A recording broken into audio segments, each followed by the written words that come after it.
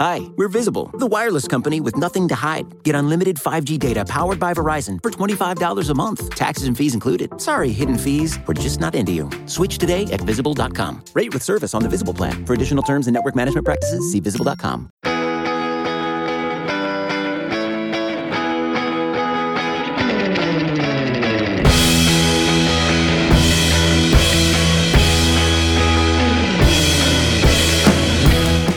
Listening to the Nick and Nolan Show, a Buffalo Rumblings podcast with your host, Nick Bat. The Prime Minister of Sweden visited Washington today, and my tiny little nipples went to France. And Bruce Nolan. Yo, brethren, what up with thee?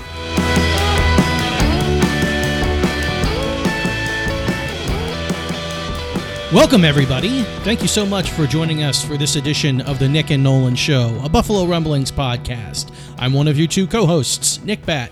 You can find me on Twitter at NICKBAT, and along with me, as always, Bruce Nolan. You can find me on Twitter at Bruce Exclusive. That's right. This is not a drill, people. This is not a drill. It's real. It's definitely real. It is game week. Oh my God! Okay, it's happening. Everybody stay calm. What's the procedure, everyone? What's the procedure? Stay calm! Wait. Everybody calm down! No, Michael, no! We have got meaningful football that is going to stick, that is going to count, that has influence and impact in less than, well, you're listening to this on Wednesday, 1, 2, 3, 4, 5 days. How's our math? So actually, so I would be interested for this for you, Bruce, because you're a big college football guy. Huge college football guy, and college football of significance started this past weekend. Mm-hmm. So it's kind of, I think for people who are fans of college football, you almost get a little bit of a primer.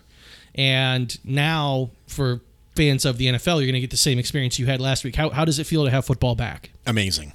My wife and I sat down at noon on Saturday. We watched the Ohio State and Florida Atlantic game. And a real competitive match. Yeah. Actually, it was a lot more competitive than it probably should have been. But we watched the Ohio State-Florida Atlantic game. Of course, Ohio State has the transfer quarterback from Georgia, Justin Fields. It's weird. Georgia quarterbacks are sort of having a strange effect on the landscape of college football right now because Jake Fromm at Georgia essentially pushed out two quarterbacks, Justin Fields, who went to Ohio State, and Jacob Eason, who went to Washington. So Georgia is kind of having a ripple effect on the rest of the country for quarterbacks, and that's always interesting. I'm a Jacob Eason guy. I like Jacob Eason. And so that was fun, and we watched that game, and then we didn't stop watching until the Pac-12 games were over at dark 30 in the morning. And we ate just tons of food. We ate some dilly rolls. For those of you who are not familiar, dilly rolls are dill pickles that are wrapped in little beef slices covered in cream cheese. Oh. So you take a beef slice and you put cream cheese on it like it was like a pita bread. Like roast beef? Like it's like sandwich roast beef? Like almost like sandwich roast beef, a little bit more sturdy than that. But you take it and you smear cream cheese on it, and then you wrap a dill pickle in it. And you refrigerate it until it kind of coagulates and it kind of sits there. And those become dilly rolls, which is it's kind of a staple in the Nolan household. I am literally speechless. I would eat it. I can't lie about that. I would definitely eat it. I would try. But the situation where you are looking in your fridge to put together a contraption of some foodstuffs, and you come to the decision of meat, cream cheese, and pickle. Yeah, absolutely. I mean, like it's if it was in a wrap. If it was like a roast beef wrap and it had pickles and it just happened to have cream cheese in it, sure, we would all be, that sounds ordinary. Right. But when you subtract any sort of carb from the mix, it's quite primitive. Yes, I would argue it's very primitive. It has been a staple in my household for a decade or more. And so that's a very popular party food for us. And we didn't actually have a defined meals. We just kind of grazed all day, which is what football Saturdays are like. Now, football Sundays are different because I go to the bar and I meet you and I have typically a buffalo chicken calzone sort of thing. And yes, I dip it in ranch. Shame. Shame. But Saturdays are different because they just kind of graze all day. There's no really official meal time. You just kind of go. Yeah. Yeah, it's kind of like if you go to, for me, football days were like that when I was growing up with my family at home. We would make, dips and whatever. I think that if you don't do that frequently, if that's not really part of your routine, as a experience many people have had, if you imagine going to a Super Bowl party and there's just a buffet of snack foods that you are just going to pick at and a little bit of this and a little bit of that, that's what you do, but you do it yourself every Saturday. Pretty much, yeah. My wife is an unbelievable cook, and so that helps. But there's always stews, or there's chili, or there's chicken tortilla soup, or there's dip. She made a nacho chicken dip this past week. That's very solid. Get in my belly! And I gained a little bit of weight that I have to put off during the week. I basically just try and eat well and work out and do what I have to do during the week so that I can allow all of the acid reflux to come washing over me on the weekends. Yeah. Sounds delightful. Well, why don't we get back into the things people are actually tuning in to listen to? We apologize for that 6-minute detour that we just took you on, but it's not going away, so you'll have to deal with it. But we have a 53-man roster.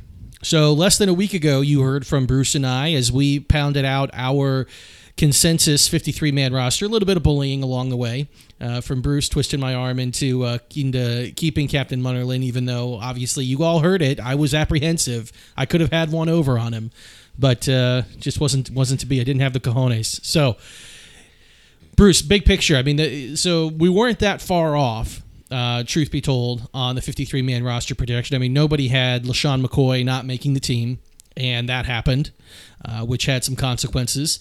We did keep 10 offensive linemen, which was pretty substantive, and had some ripple effects across the roster. Kept 5 corners, another point of contention. Oh, that's Bruce's facial expression changed on that one. And 5 safeties, which maybe is a consolation prize for you.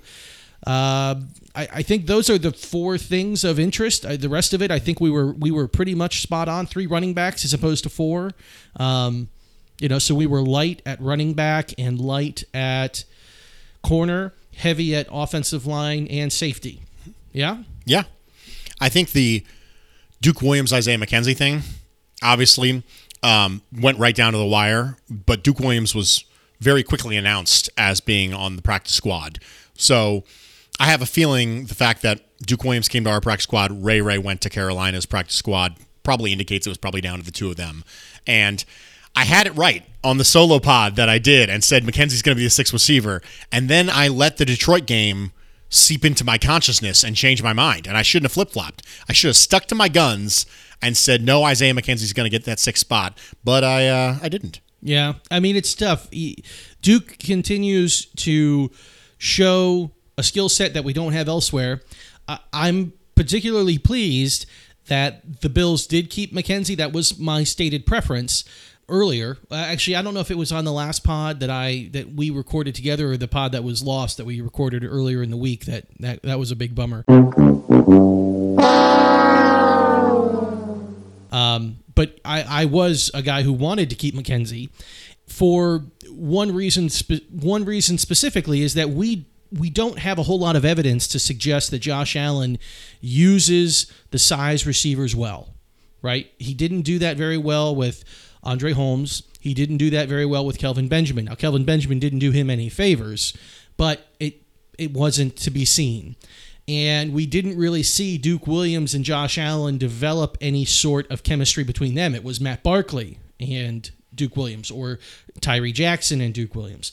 So I think that's, a decision they made, and I'm fine with it, because if things... I am a little interested that we brought in Laquan Treadwell so quickly, because hypothetically, if he had a great workout and we liked him, we were going to let Isaiah go? When teams bring in people at this point in the offseason for working out, it could be because they want to sign them and upgrade their 53 at the bottom and churn the bottom of the roster. It also could be, okay, let's just make sure we cross our T's, dot our I's on this guy, because if somebody gets hurt, we want to call a guy we already know about to bring him in.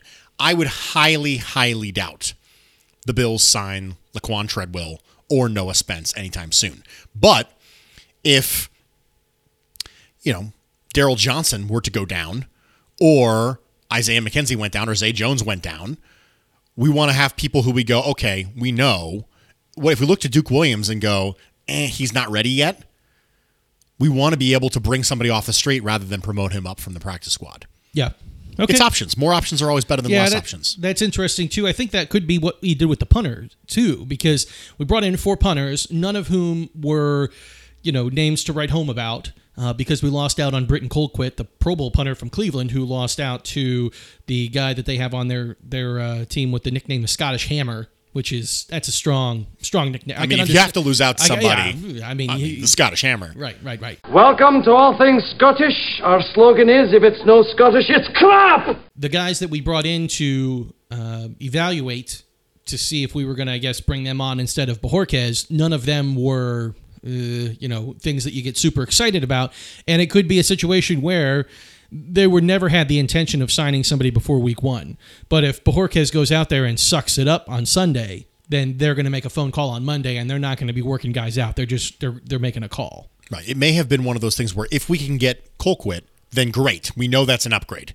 If we can't get him, then let's work out these other punters. If any of them is an upgrade and we know it right now, great. If not, we always have the ability to know these punters and bring them in if Bojorquez falls flat on his face, which, of course, the argument that I'm making is he already did fall flat on his face. But, chemistry as a holder is far more important than your ability to do your job, so I guess that's that. Can you tell my voice is dripping with sarcasm? Yes, we can tell. Yeah. We can tell. We're good. Yeah. Anything else on the roster that you want to cover? I mean, we're not going particularly deep into it, but if there's anything of interest, I certainly don't want to trim the conversation early. I think you deserve a little bit of credit for some of the stuff that we've been talking about for a long time in this offseason. Number one, you were on the team get rid of Shady from the beginning. From the ironically enough, the post-draft episode that was originally not on Buffalo Rumblings, but we reposted it as a Nick and Nolan flashback episode, specifically has you going off on a tangent about getting rid of Shady. And I specifically said that the Singletary pick got a bad grade in part because of the presence of Shady, causing us to waste a year of Singletary's athletic prime on a rookie contract.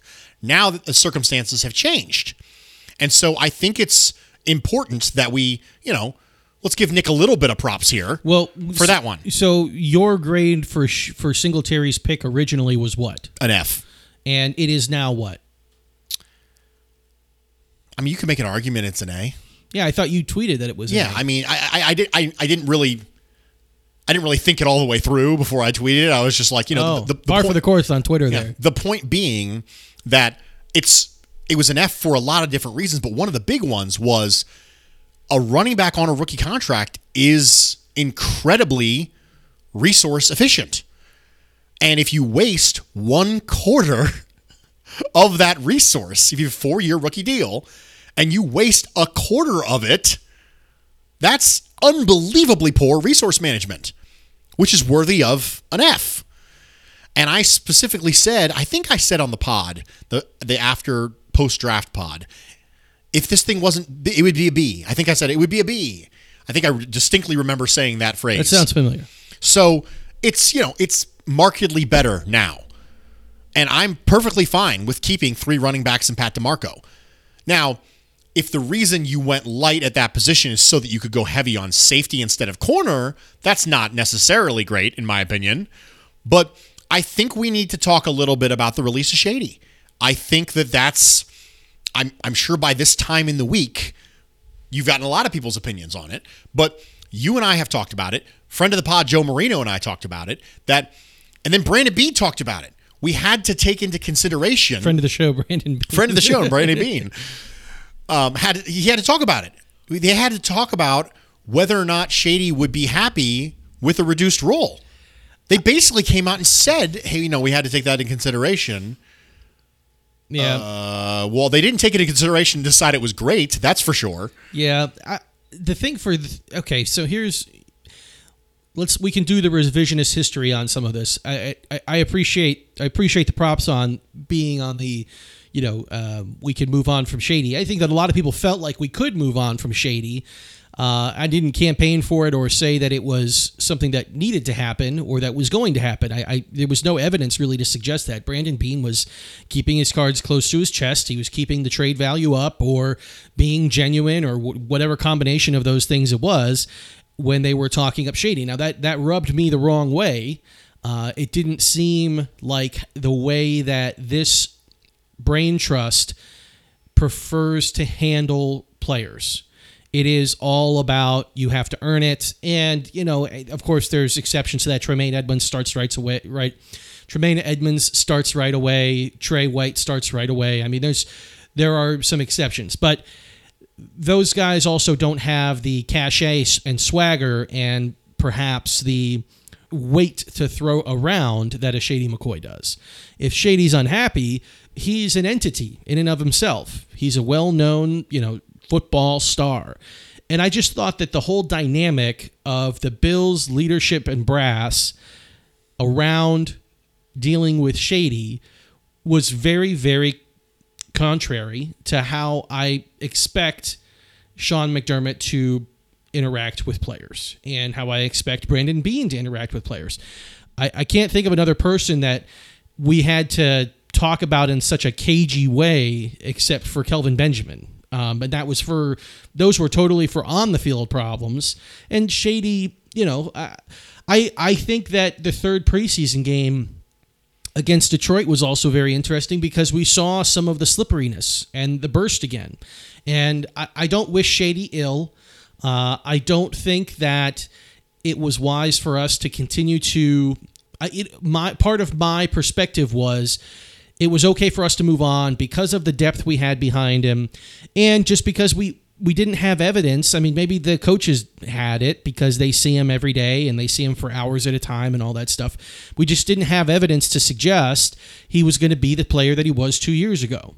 And then we got a little bit of that in the third preseason game. So you take that for what it's worth. I think that ultimately the decision that the Bills made has a lot more to do with Devin Singletary's readiness and current ability than mine was.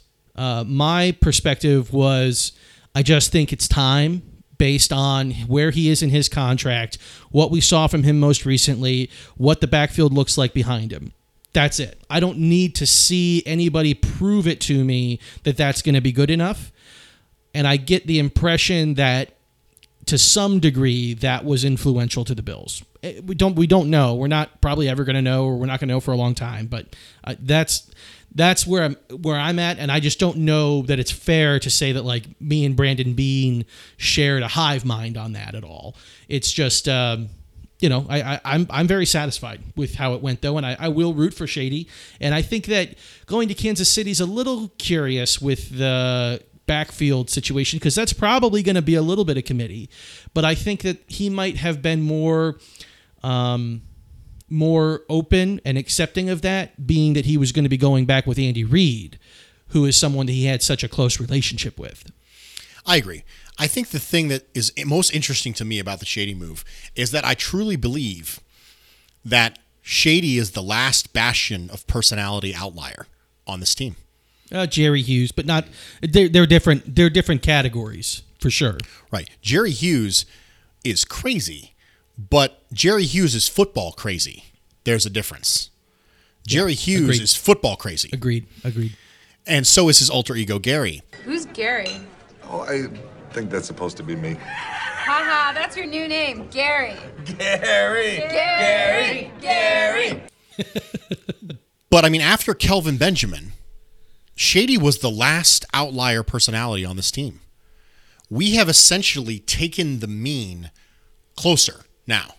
So if you plot the points on a graph right now of personality types, the mean is closer now because you don't have Shady drawing the mean up. And it is, I think by design, because I said this before, I don't think that Sean McDermott or Brandon Beane would have chosen Shady. Oh, no. I agree with that. By 100%. 100%. And so they managed him while he was here. But he was an outlier. And perhaps that explains why their approach to him was an outlier. Because their approach to him was correlative to his position as an outlier personality-wise on the team. Yes, he was an outlier, and so their handling of him was also an outlier. It didn't seem to fit with the way they handled everybody else. But maybe that's just good leadership, man.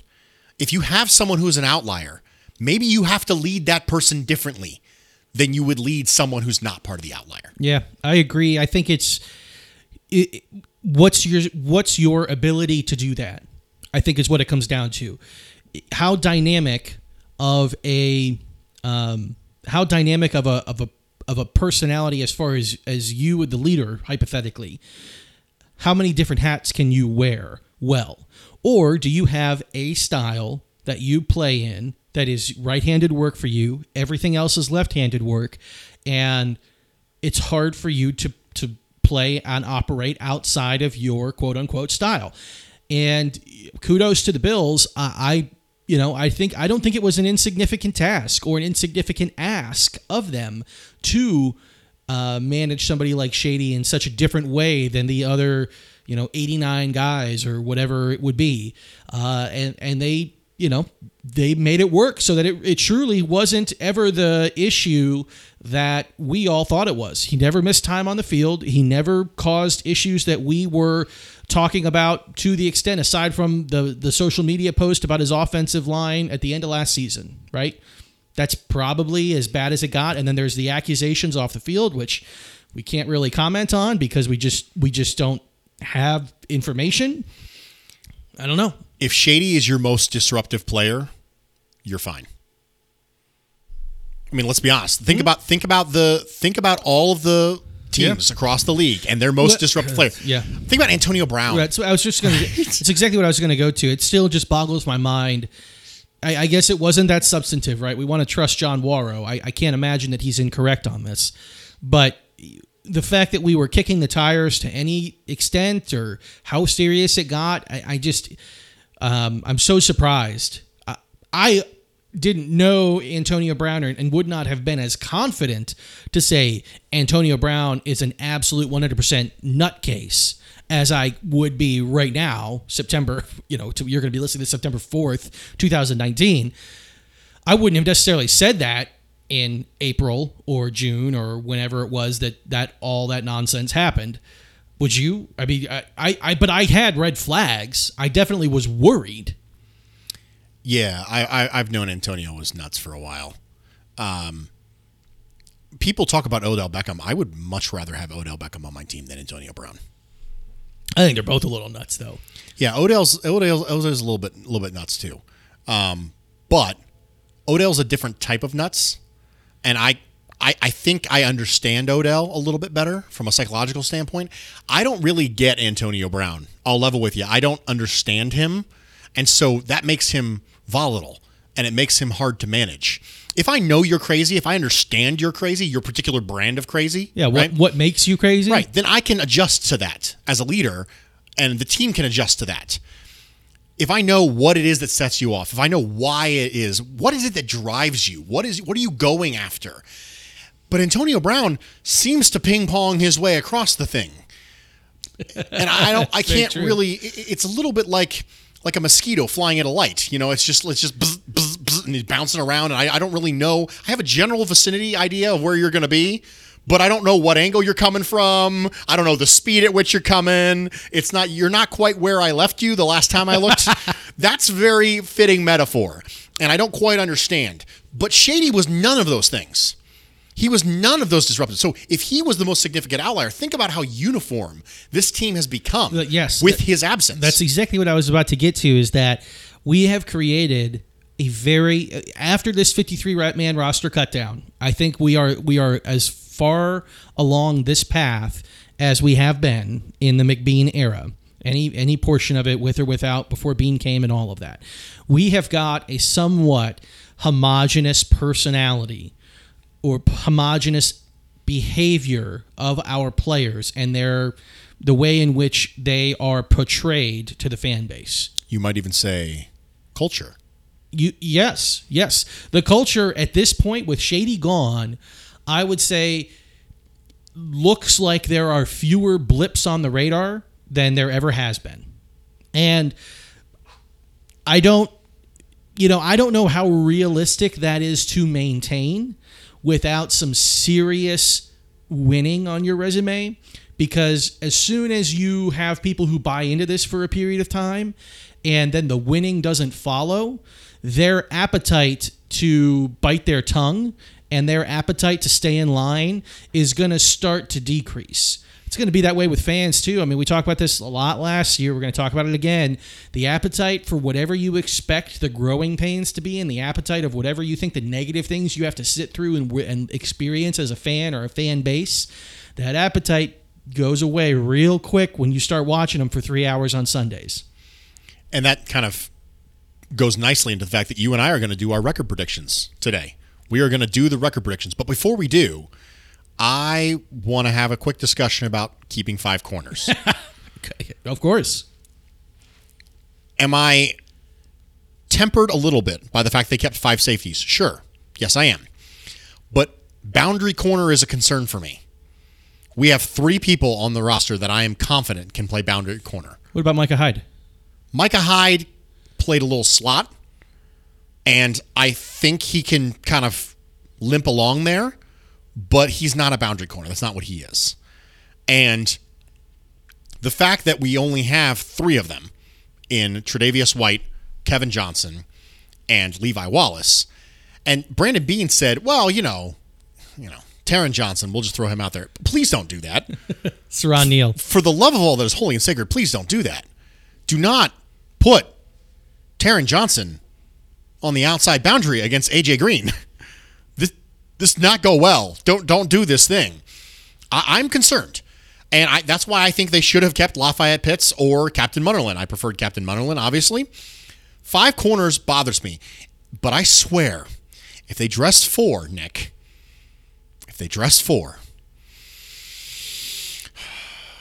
I don't think they'll dress 4. I think they'll dress 4 safeties. I think they're going to dress all 3 boundary Saran Neal. I mean, I guess they could sit Saran Neal. They're not. See, the thing is, I think they know. The only reason I think they gave you what you wanted is because they have similar concerns about Taron Johnson's injury history. That's the only thing I even think that's the only reason I think they even gave you what you want as far as how many they're going to dress on Sundays, because they know that Saran Neal and or Dean Marlowe are going to have to play some kind of hybrid, big nickel, and Dean Marlowe might not even dress, but a safety is going to have to come down and play some serious nickel time, either in a hybrid or in, heaven forbid, a Raphael Bush, strict assignment position, if Taron Johnson continues to do what Taron Johnson does, which is part of the reason that we like him, is he sticks his nose in there all the time and uses his body as a battering ram. Just unfortunately is not built to do that against guys who are 4 inches and 30 pounds more than him. I am on the regular. I'm going on the record as saying I'm concerned about the fact that they kept 5 corners. Yeah. I think they're making a mistake, just like I think they're making a mistake at punter. So if let's say that we dress 5 and Taron Johnson does go down and, it's not one of the boundaries. So, I think what they're doing is what I'm doing right now is I think what they're doing, which is saying like, we'd have to get really snake bit. We'd have to have 2 guys go down, because last season, what was sinking our battleship wasn't just injuries. It was that the people who we had were terrible. It's that, okay, so we've got so many boundary corners, but one of them is Philip Gaines. He might as well be hurt. It's terrible, right? I mean, it's you have no productivity and no efficiency at the position whenever you have guys of a certain quality or that don't meet a certain threshold of quality. My argument would be if Kevin Johnson is your 3rd corner, expect the injury. I mean, can we say that having Kevin Johnson as your third corner is different than having anybody else as your... Yeah, I see. Why do you sign someone to a 1-year deal because they can't stay healthy and then not have any depth behind him going, well, we'd really have to get snake bit. Well, I hate to break it to you, but this guy's gotten snake bit a lot.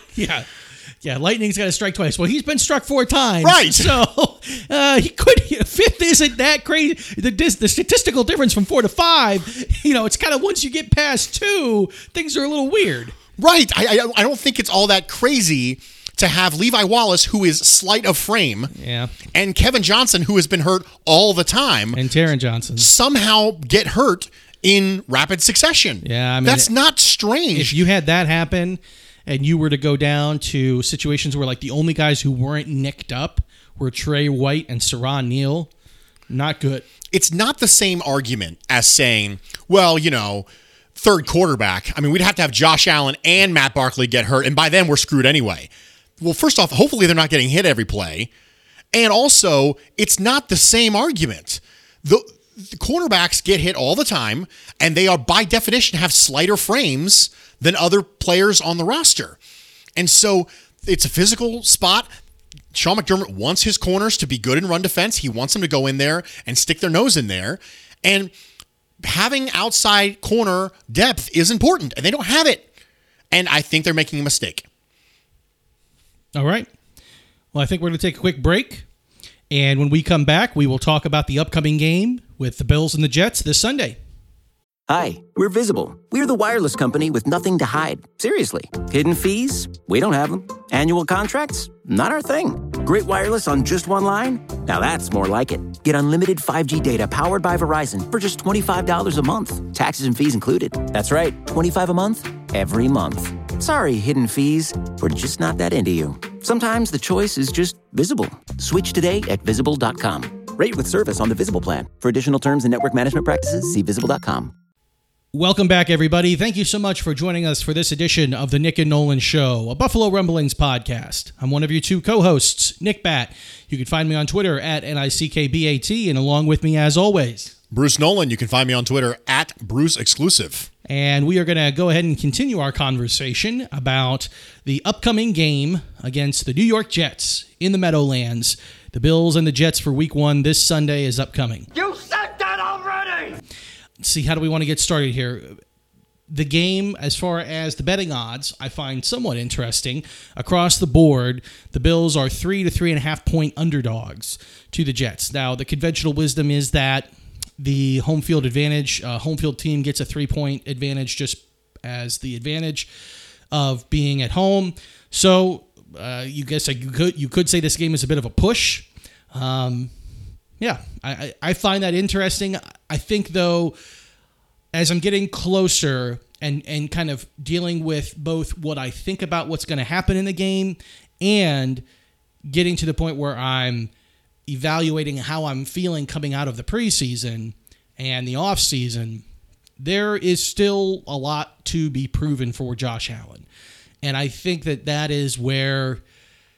That's where it all comes down to for this whole season, this week included, but this whole season. I'll throw out that gigantic, ambiguous statement there and let you get into some more specifics as we start this conversation. When I look at the Jets roster, I see higher highs and lower lows. And I think that that's a good way to start the conversation about the Jets roster. I think the Jets have talent on that team, but their glaring weaknesses are much more significant than the Bills' glaring weaknesses. When you look at the Jets roster, you see significant problems at corner, edge rusher, and offensive line. But you also see significant improvements at running back and really good safeties. And you think to yourself, higher highs, lower lows. And I think that the story of this game, it always comes down to quarterback versus quarterback. Yeah, not directly, but which quarterback plays better. But aside from the obvious one, it's going to come back to this. The Jets' deficiencies, do they matter? Do the Bills make them matter? If Josh Allen can't have a productive passing game against terrible edge rushing and terrible covermen, we might be in for a problem this year.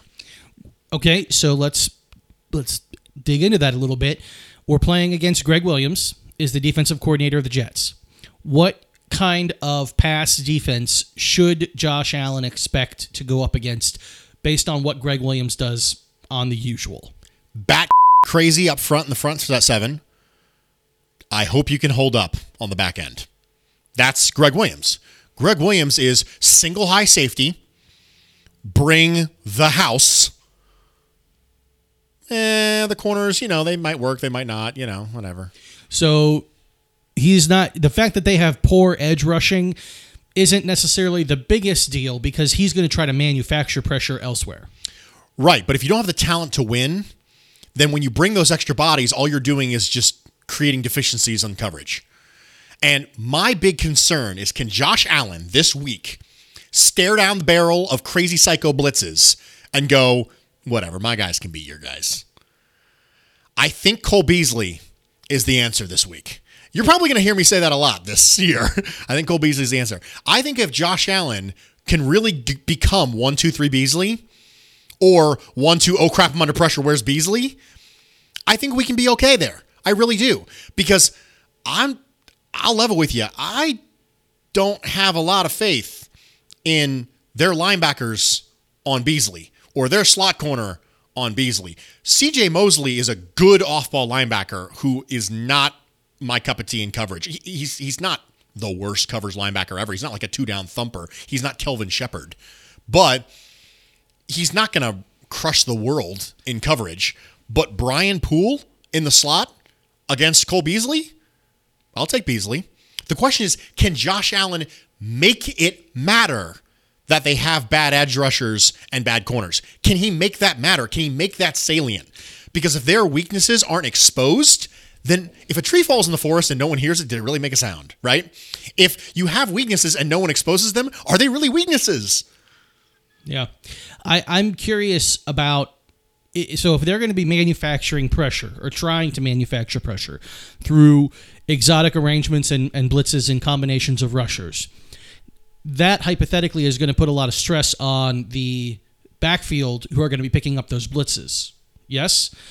So that, I feel good about that with Frank Gore, I think. I feel actually really comfortable with that with Frank Gore.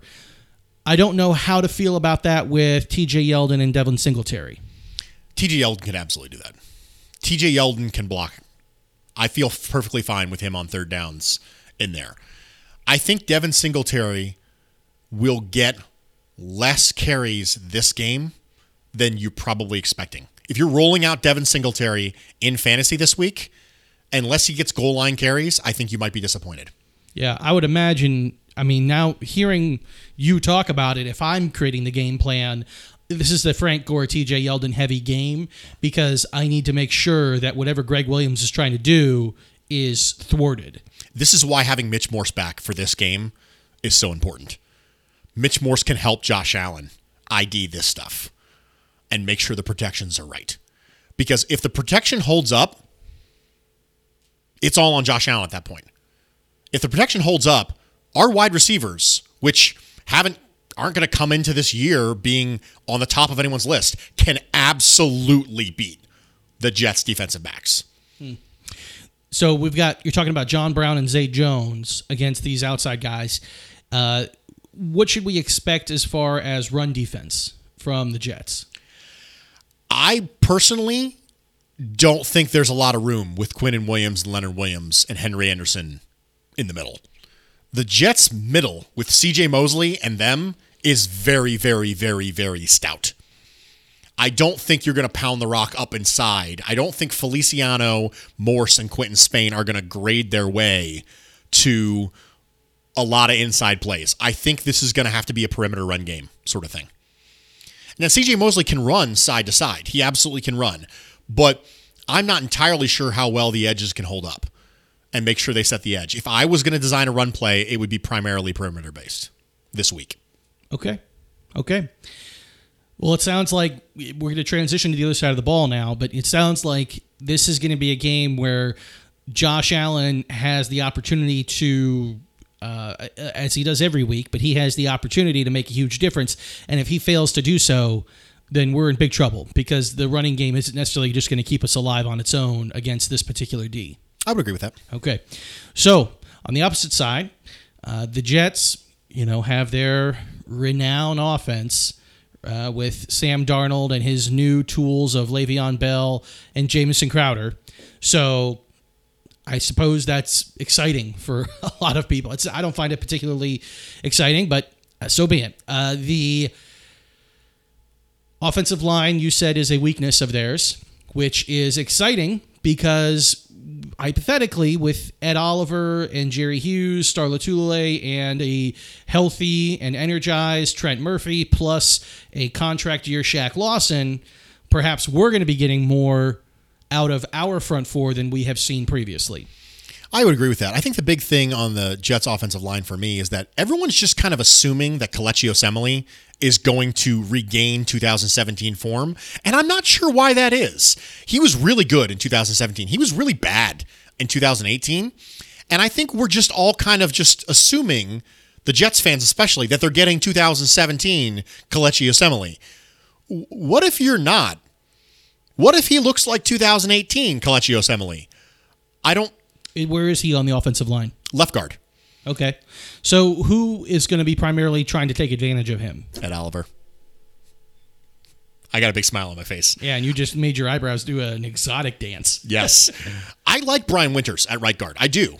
I like Brian Winters at right guard. And those are the people, along with Ryan Khalil, who are going to be dealing with Star Lotulelei, Ed Oliver, Jordan Phillips, Harrison Phillips. And could Kelechi Osemele regain his form? Absolutely. Brian Winters is a perfectly reasonable player. Ryan Khalil is not good. Well, people were writing home about for people who maybe just that name is kind of over your head. This is a guy who was a center in Carolina for a long time, right? Mm-hmm. Retired and then came out of retirement this season. He retired at the end of last season, played last season, came out of retirement this season to come to the Jets in camp when they needed a bunch of help. He hasn't been good for a bit. So there's a lot of assumptions being made with the Jets offensive line. You're assuming Kelechi Osemele is going to be 2017 version. You're assuming that Ryan Khalil is going to be a version we haven't seen in years. I just think there's a lot of assumptions being made on the Jets offensive line. Could the stars align and Ryan Khalil gets his third wind, I suppose, and Kelechi Osemele becomes 2017 version? Yeah, absolutely. All that stuff can happen. But I think it's a stretch. And I don't think Sam Darnold is going to have the time he wants, and I don't think Le'Veon Bell is going to have the push that he wants. What is the offensive strategy of Adam Gase going to be? Is he going to be? I mean, maybe that's amalgamous because he's all over the place. I don't really know, man, because I thought he was a certain way when he was with Peyton Manning, but I don't know if that was just Peyton Manning. And now, watching in the last couple of years of Miami, it's the slowest offense I've ever seen in my life. And maybe it was just Ryan Tannehill was just a bad executor. I really don't know what we're going to see. Here's what I've seen thus far. He doesn't know how to utilize running backs correctly. Its offense is incredibly slow, and it's primarily short-ranged dink and dunks that are complemented by drawing safeties up and then taking shots over the top. I think it's how it's supposed to be drawn up, but I'll level with you. I'm not sure what we're going to see. The dink and dunk, I mean, that doesn't necessarily scare me, mostly because on paper, the healthy version of our secondary, I'm very comfortable with. And the starters, the pass down arrangements of a big nickel / safety / linebacker hybrid, along with Trey and Matt Milano, I mean, you're not going to get all of that dink and dunk stuff for free on this defense. My main concern on the offense is actually not Le'Veon Bell. Now, maybe I'm underselling Le'Veon Bell. Now, maybe I'm just assuming he's going to be the focus of the game plan. We're going to be able to deal with him in a meaningful way. My main concern on their offense is if Robbie Anderson's healthy and he takes the top off. We do not have players in that secondary. The main weakness, the Achilles heel of this Bills defense, is pure speed. Yeah. And Tre'Davious White showed you that in joint practices with the Panthers when Curtis Samuel took the top off of him multiple times. Yeah, it's pure speed on Poyer's side too. Hyde is a little better. This is my opinion. You tell me if you disagree with me. I think on deep stuff, Hyde positions himself a little bit better. Poyer, I don't know. He seems more instinctual to me, and maybe just puts himself in a little bit more of a risky position where he's trying to. I see him chasing and recovering more than I do Micah Hyde. I cannot speak to it because I never really thought about it until you just said it. Okay, well. So I have no opinion. But I do know that the corners that we have, Levi Wallace and Tre'Davious White, do not have game-breaking speed. So if the line holds up against our pass rush and Darnold decides he's going to air it out with Robbie Anderson if he's healthy, that is a concern for me about this offense because Robbie Anderson can take the top off this thing. I am much more concerned about that than I am about Le'Veon Bell. And maybe I'm wrong. What about Jamison Crowder? Jamison Crowder is a good player, and I am confused as to his fit with the Jets. Because when I watched Danny Amendola last year with the Dolphins, I didn't see them utilize him in a meaningful way. So I'm concerned as to whether or not they will utilize Jamison Crowder in that way. A lot of this is just, I'm going to have to wait and see what Gase looks like with the Jets. Because his offense looked a certain way with the Dolphins, but I don't know if that was really Tannehill hamstringing the whole thing. Okay. Are there any other things that are big picture for you with the Bills defense and the Jets offense that you think is of interest? I want to see how they handle Le'Veon Bell out of the backfield. I want to see if it's Matt Milano out of the backfield on Le'Veon Bell or if it's Tremaine Edmonds. Yeah, I'm a little bit worried about Milano. It seems just a tad slow from where he was last year. We'll see. Yeah. Okay. Do you want to talk about what you think it's going to take if the Bills are going to win this and if the Jets are going to win this? If the Bills win, it will be because Josh Allen learned quickly that to get out of Dodge, you get it to Beasley. When there's 47 people coming at you and your line doesn't have enough blockers, we do a lot of empty concepts in this offense, and we do a lot of spreading the field. And if we have 5 people out in patterns, Josh Allen needs to understand that if there's 7 coming and I got 5 blockers, I'm not going to get out of trouble with my feet. I need to get out of trouble with my arm. I'm going to say that the Bills win. Yeah, that's a tough one for me I can't say that that's less, that anything is going to be more important than that. I will say the other thing I think is really important is if our pass rush is what we all hope it is, that I don't know that Darnold is going to be the guy who's going to lead you if he's got guys around his ankles all game. I'm not that afraid of Darnold in general. I think he's fine, but he doesn't strike me as a guy who I just think is like, I don't know. I mean, it's hard because we think about Tom Brady as like the quarterback in our division that we're worried about, but I'm just not there with Darnold yet, and I pray to God that we don't get there. But I think if our pass rush is making a difference in the game and taking away some of that stuff, I would say that, and then the quick stuff with Crowder and Le'Veon Bell. I am worried about that because I'm a little bit worried about Milano's speed. So I would say Bills win if we can take those things away. Jets win if Darnold goes from being a little bit better than Allen to a lot of bit better than Allen. I don't like that. If Darnold takes the next step and Allen doesn't, if Allen looks like even end of 2018 Allen, people talk about end of 2018 Allen like somehow that was a Pro Bowler because he was the number 1 PFF ranked quarterback for a couple weeks and he was a huge fantasy stud for those couple weeks.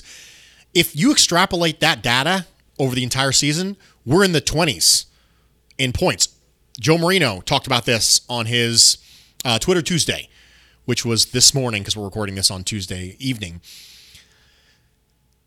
If you extrapolate Josh Allen's data over the course of the entire year and the Bills' data around him, it's still in the 20s in yards. We're in the 20s in points. It's a below-average offense, guys.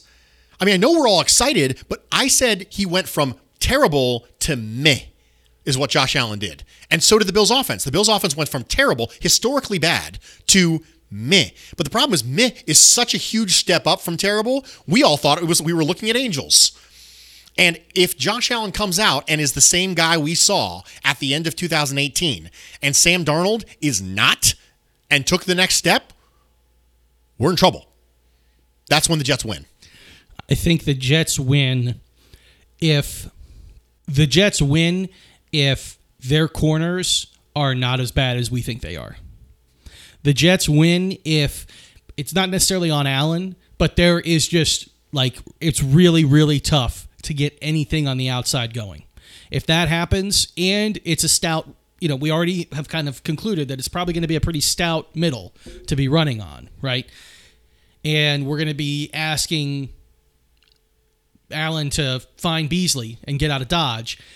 If that's the only thing that we have, because nothing on the outside is working at all, because the shitty Jets corners just aren't shitty on Sunday, I think we're going to have a problem. Let's take another break. We will come back and we will do our 16-game predictions for win-loss for the Bills in 2019. We'll be right back after this.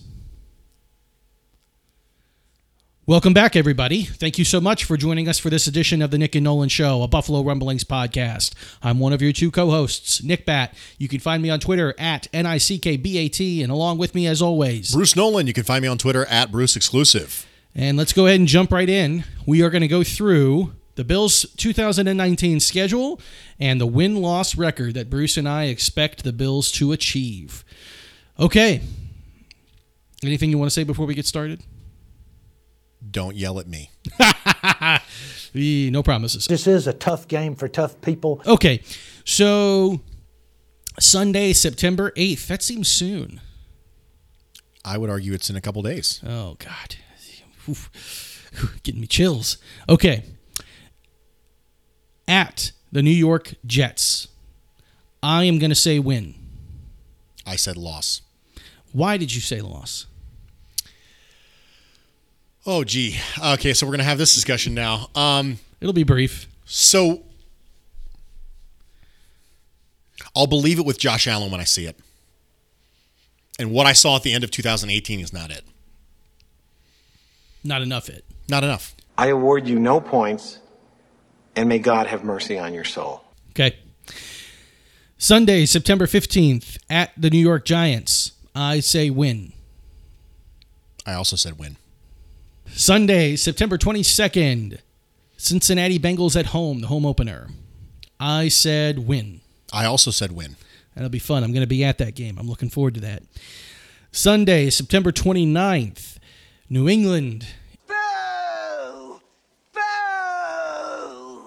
at New Era Field. I am going to say loss. I will always say loss to the Patriots until I see otherwise. Okay. Sunday, October 6th, at Tennessee before the bye. So this is this is week 5. I am going to say loss. I said win. Do you have a feeling about that? Yeah, we beat the Tennessee Titans with bad Josh Allen and Corey Bojorquez thinking it was a fake field goal.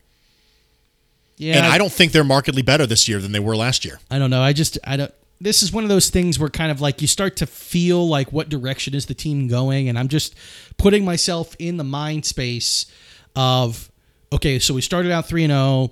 We lost to New England at home. Now we have to travel. It's right before the bye. Are we going to handle our business? Are we not? What's going to happen? And I just don't have I don't know. I don't have a good feeling about it. Of course, I haven't seen a damn play, so who knows how I'm really going to feel. But we are both going into the bye at 3-2. Then we've got the bye week, and we come back Sunday, October 20th versus Miami at home. I am going to say win. I said win as well. We need to sweep the Dolphins this year. Regardless of who Josh Allen is. Regardless. If you get bad Josh Allen, you still need to sweep the Dolphins. Okay. I don't care who you are, where you're from, what you did, as long as you sweep the Dolphins this year.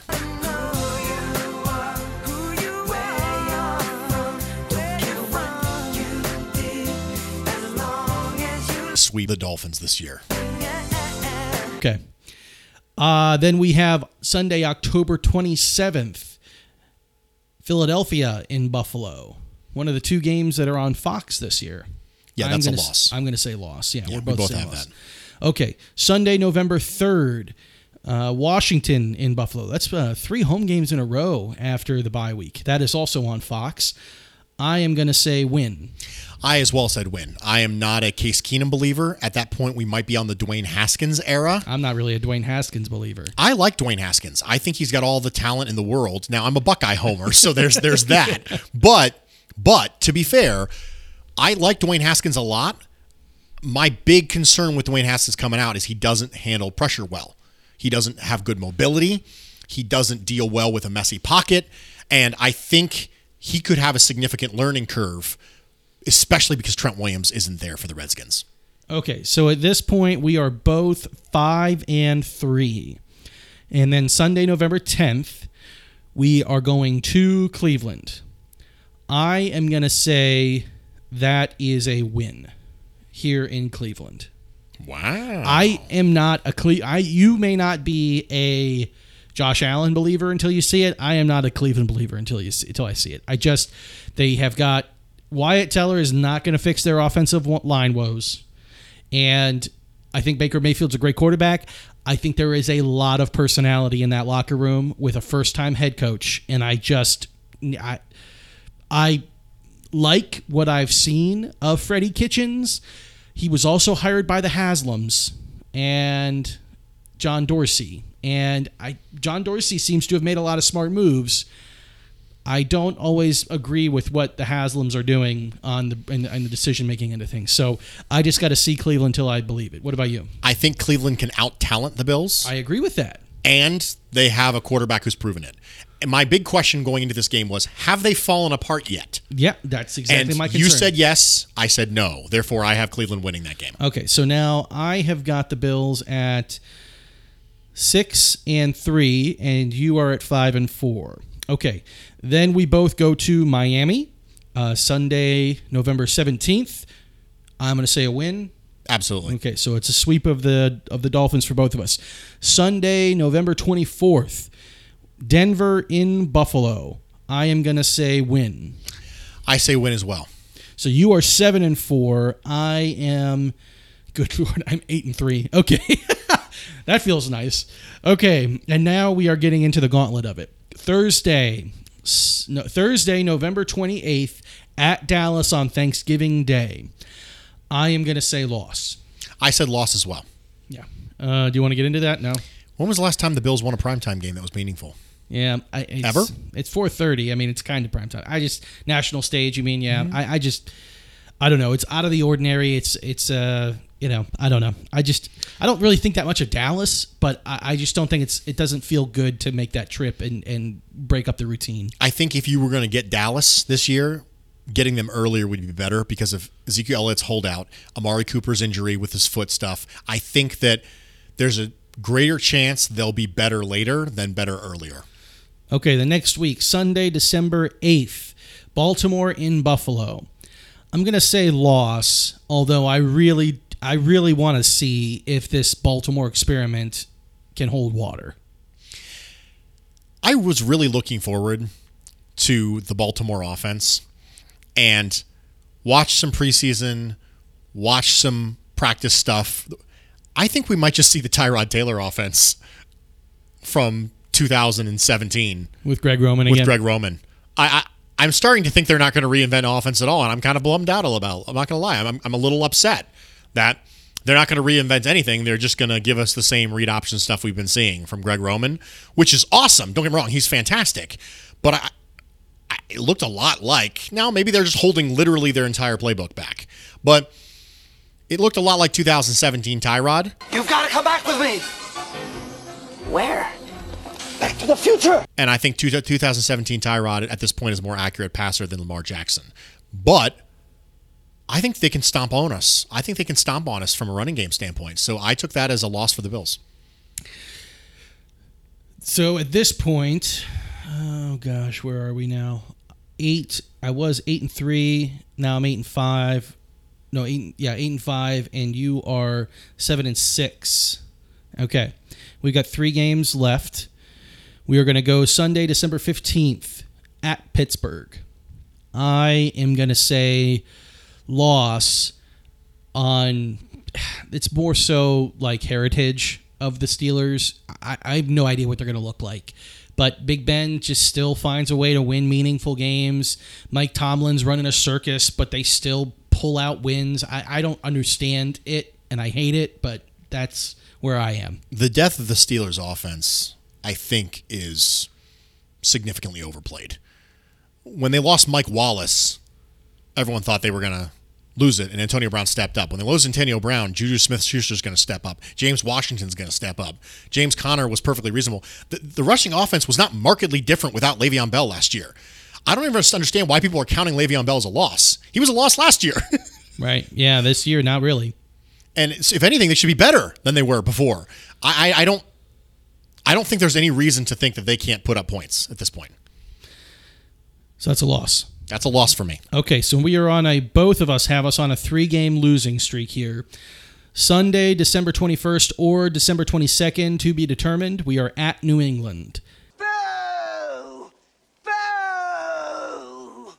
I am also going to say loss, and based on your previous comments, I would imagine you're also going to say loss. Absolutely. I wish that was at home late in the year, but it is what it is. And so then we are on a 4-game losing streak, coming home to end the season on December 29th against the New York Football Jets. I have that as a win. I also have that as a win. You have us going 8-8. I have us going 9-7. The big differences were the Tennessee game. I said loss, you said win. And let's see, the Cleveland game. I said win, you said loss. There's got to be another one here that we are differentiating on. Let me see. 1, 2, 3, 4. The opening game. And then the home opener this week. Damn you, Bruce. Damn you. What did I do? I don't know. I just feel now like if we lose, there's some kind of bad juju you've put on us. Don't you put that evil on me, Ricky Bobby. Don't you put that on us. Okay.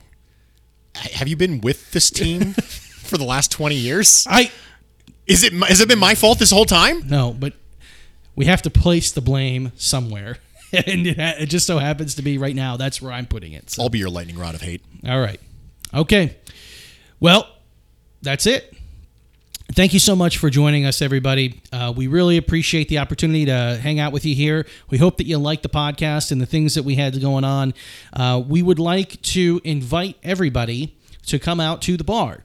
The Cleveland Bills Backers Bar is going to be meeting at Third Place at the corner of Warren and Orchard Park Roads in Cleveland, the neighborhood of Cam's Corners. We have the whole basement to ourselves, 2 big screen TVs, server all of our own, and you're going to have Bruce and Nick Bat. So what the hell else do you want? If you are not making a drive to come to watch the game with us, unless you're going to the Meadowlands, we expect to see you there. And we're going to crack open some Labatt's and smash some wings and have a great time. So, as always, thank you so much for joining us. Please head over to the iTunes store. Let us know if you like this. If you're listening to this, you're more than likely one of the guys or girls who are listening to like every single freaking Bills pod this week because your juices are flowing, you're pumped up for the game this weekend, and you want all the Bills content you can get. If you are listening to us and you like what we're doing and this is something that you enjoy, please tell us about it. We would love to hear from you. And frankly, we feel like maybe we've earned it. If you are listening to us and you prioritize listening to us on this kind of a week, give us a shout. Let us know what you think. Hit us up on Twitter. You can find me at NickBat, Nickbat. You can find me at Bruce Exclusive. And as always, until next time. I do the cha-cha like a sissy girl. I like a do the cha-cha.